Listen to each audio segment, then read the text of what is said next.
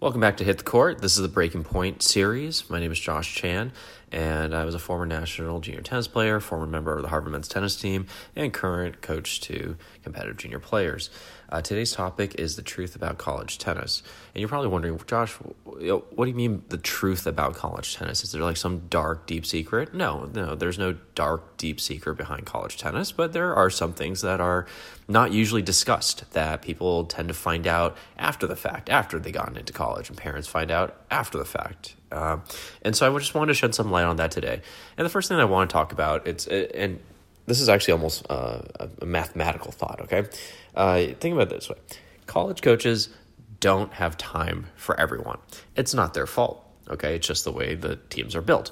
If you think about it, right, they're usually head coach, assistant coach, and if you're lucky, a volunteer assistant coach. That's 3 people. Usually, the team has around anywhere between 10 to 15 kids. It's a wide range there. 10 is usually on the smaller side, smaller side for a team, and 15 is usually on the larger side. So anywhere between 10 to 15 kids, and then you got potentially 3 coaches if you're lucky. Now, when I was playing, we had a head coach and an assistant coach, and we had a volunteer assistant coach who came around every once in a while. So it really was 2 coaches to say, I think, each year we had around somewhere between, 11 to 12 kids. That's not a whole lot of time in terms of how much they can spend with you. I mean, between classes in the morning and maybe even classes in the evening, and then sandwiching physical conditioning, strength and conditioning in the middle of the day, along with a 3-hour practice as well, there's really not a whole lot of time for the coaches to work with you one-on-one. So a lot of kids go into college tennis thinking, oh, this coach is so great, they're going to take me to the next level, blah, blah, blah, blah, blah. I'm going to see myself working with them. And and the reality is, yes, you can find ways to schedule private lessons with the coaches and work with them one-on-one, but all intents and purposes, the college coaches are not there to necessarily grow you fundamentally. I do know some coaches who do that. There are some programs where they actually like to build kids with a lot of raw potential who may not be as well refined, and they try to turn them into something by the time that player is a junior or senior, and that's okay. Those programs are great, and the coach has a very, that's their own distinct style. But I can almost guarantee you that they're also recruiting players that are ready to go, players who have maybe played junior Grand Slams, ITF tournaments, maybe even some, especially in the modern day, a couple of futures tournaments, professional level tournaments, right? These kids are ready to go. At the end of the day, the coaches, they need to win. Right? They need to keep their program going. So in order to do that, they have to win. They need players that are ready to go as well. So that's one thing that some people don't understand, is that coaches don't actually have that much time for players. They manage the practice sessions, they manage the players' schedules, but outside of that realm, it's not a guarantee. Okay, second thing is, you practice with your team. Right. And this actually goes back to my previous podcast about not being too picky about who you practice with. And the reason why I'm so adamant about that is because when you go to play in college tennis, you practice with your team. And there's only one person who is the number 1 player.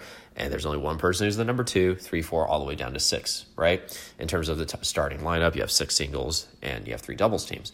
So when you practice, right, if your coach tells you, hey, practice with so-and-so, that's who you're going to practice with. You can complain all you want, but you're just actually making a worse case for yourself, right? The coach has all these kids to worry about, and then suddenly you come along and you're complaining about who you're practicing with. That's not going to bode well for you, okay? Like I said, the team's got maybe, anywhere between 10 to 15 kids who are, and only 6 are playing singles, and then there's, 3 doubles team, and usually the singles players actually play doubles as well. I mean, there's some rare cases where they don't, but usually they play doubles as well. So that means there's like 5 other kids who would love to have your spot, who are eager, who would say a word to the coach because they're just going to keep their head down and work hard and practice with whoever the coach says they want them to practice with. And so you're going to have to get good at working on your game while you're playing with people on your team. And you're not going to have inter practices with other local colleges. Harvard didn't have, inter practices with Boston University, with Tufts University, with MIT, with Boston College, right? I mean, you practice with your team.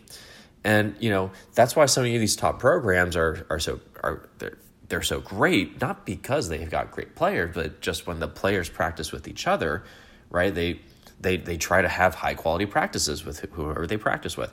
Again, I'm not speaking on behalf of all universities. I'm not saying this is true amongst all universities, but generally speaking, you are going to practice with your teammates. Okay. Next item, top program, top expectations. Look, if you go to a top 20 program, consistently a school that's top 20 in the nation, top 20, you're going to have coaches that have top expectations about you. They are going to have this mindset that you are coming in, we are recruiting you, and you're coming in, and the expectation is that you're going to conduct yourself at a top level. And anything short of that, and you're going to get called out. I mean, they're going to break it down to the little things. I mean, are you prepared? Are you showing up on time? And you're probably thinking, oh, wow, this sounds like grade school stuff. But you know what? That's the reality. They will call you out if you're a minute late. They will call you out if you're the last one out of the locker. They will call you out if you're showing up not prepared. And they will call you out if you're not taking care of yourself. And there's plenty of cases where kids failed on these fronts and were asked to leave the team and just didn't survive. So if you are aiming for a top program, then you better bring a very elite mindset. And you better show these coaches that you are bringing that elite mindset to match their expectations. Otherwise, there's no conversation to be had. They don't want to waste time. They don't want to sit down with you and say, oh, hey, this is how you actually need to be behaving. This is actually how... No, it's a waste of time.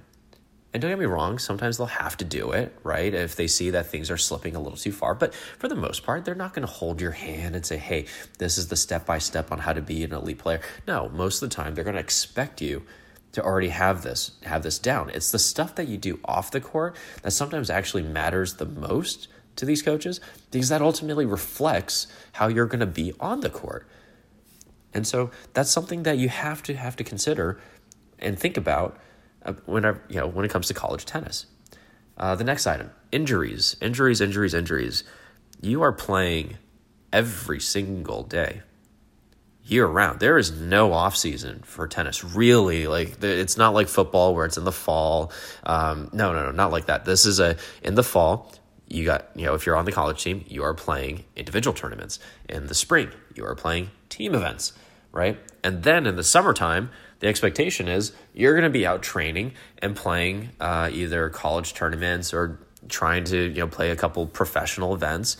But the idea is that you are constantly going, and you got to find little pockets of maybe a week or two.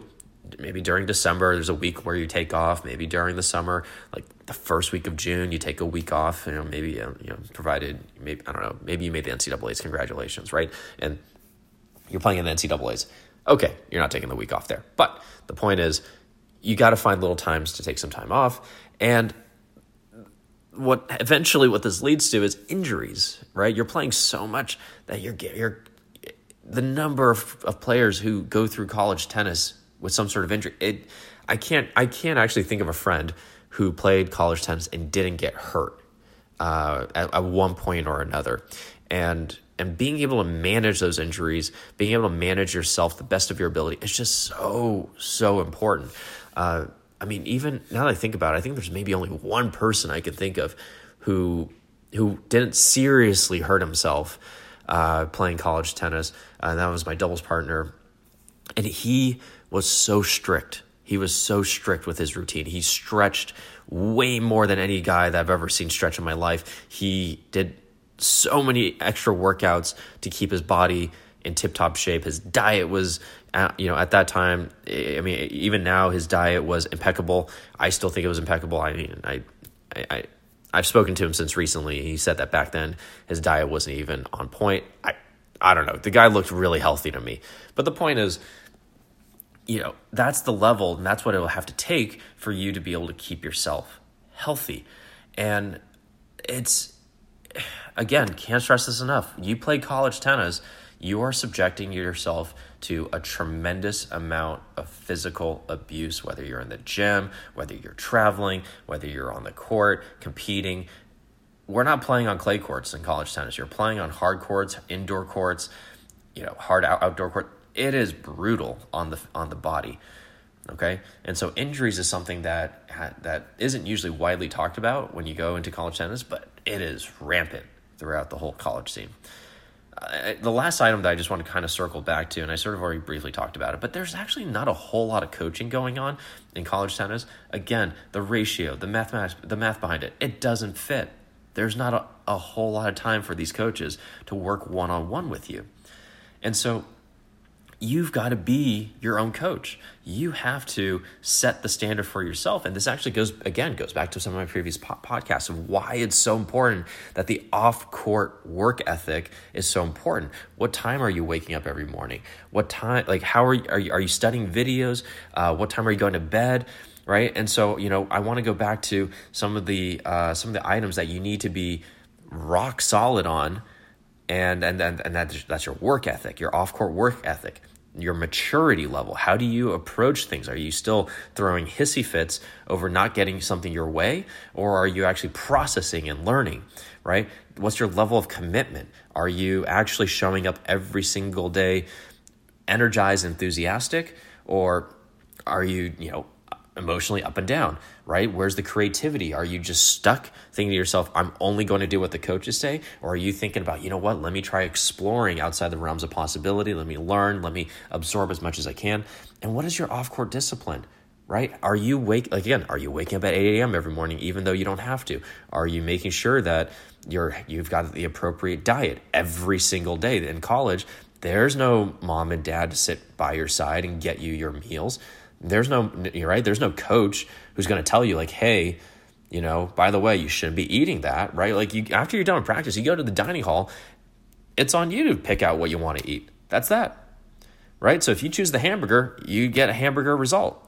And if you choose the broccolini with the salmon, right, you get a broccolini salmon result, which again means healthier.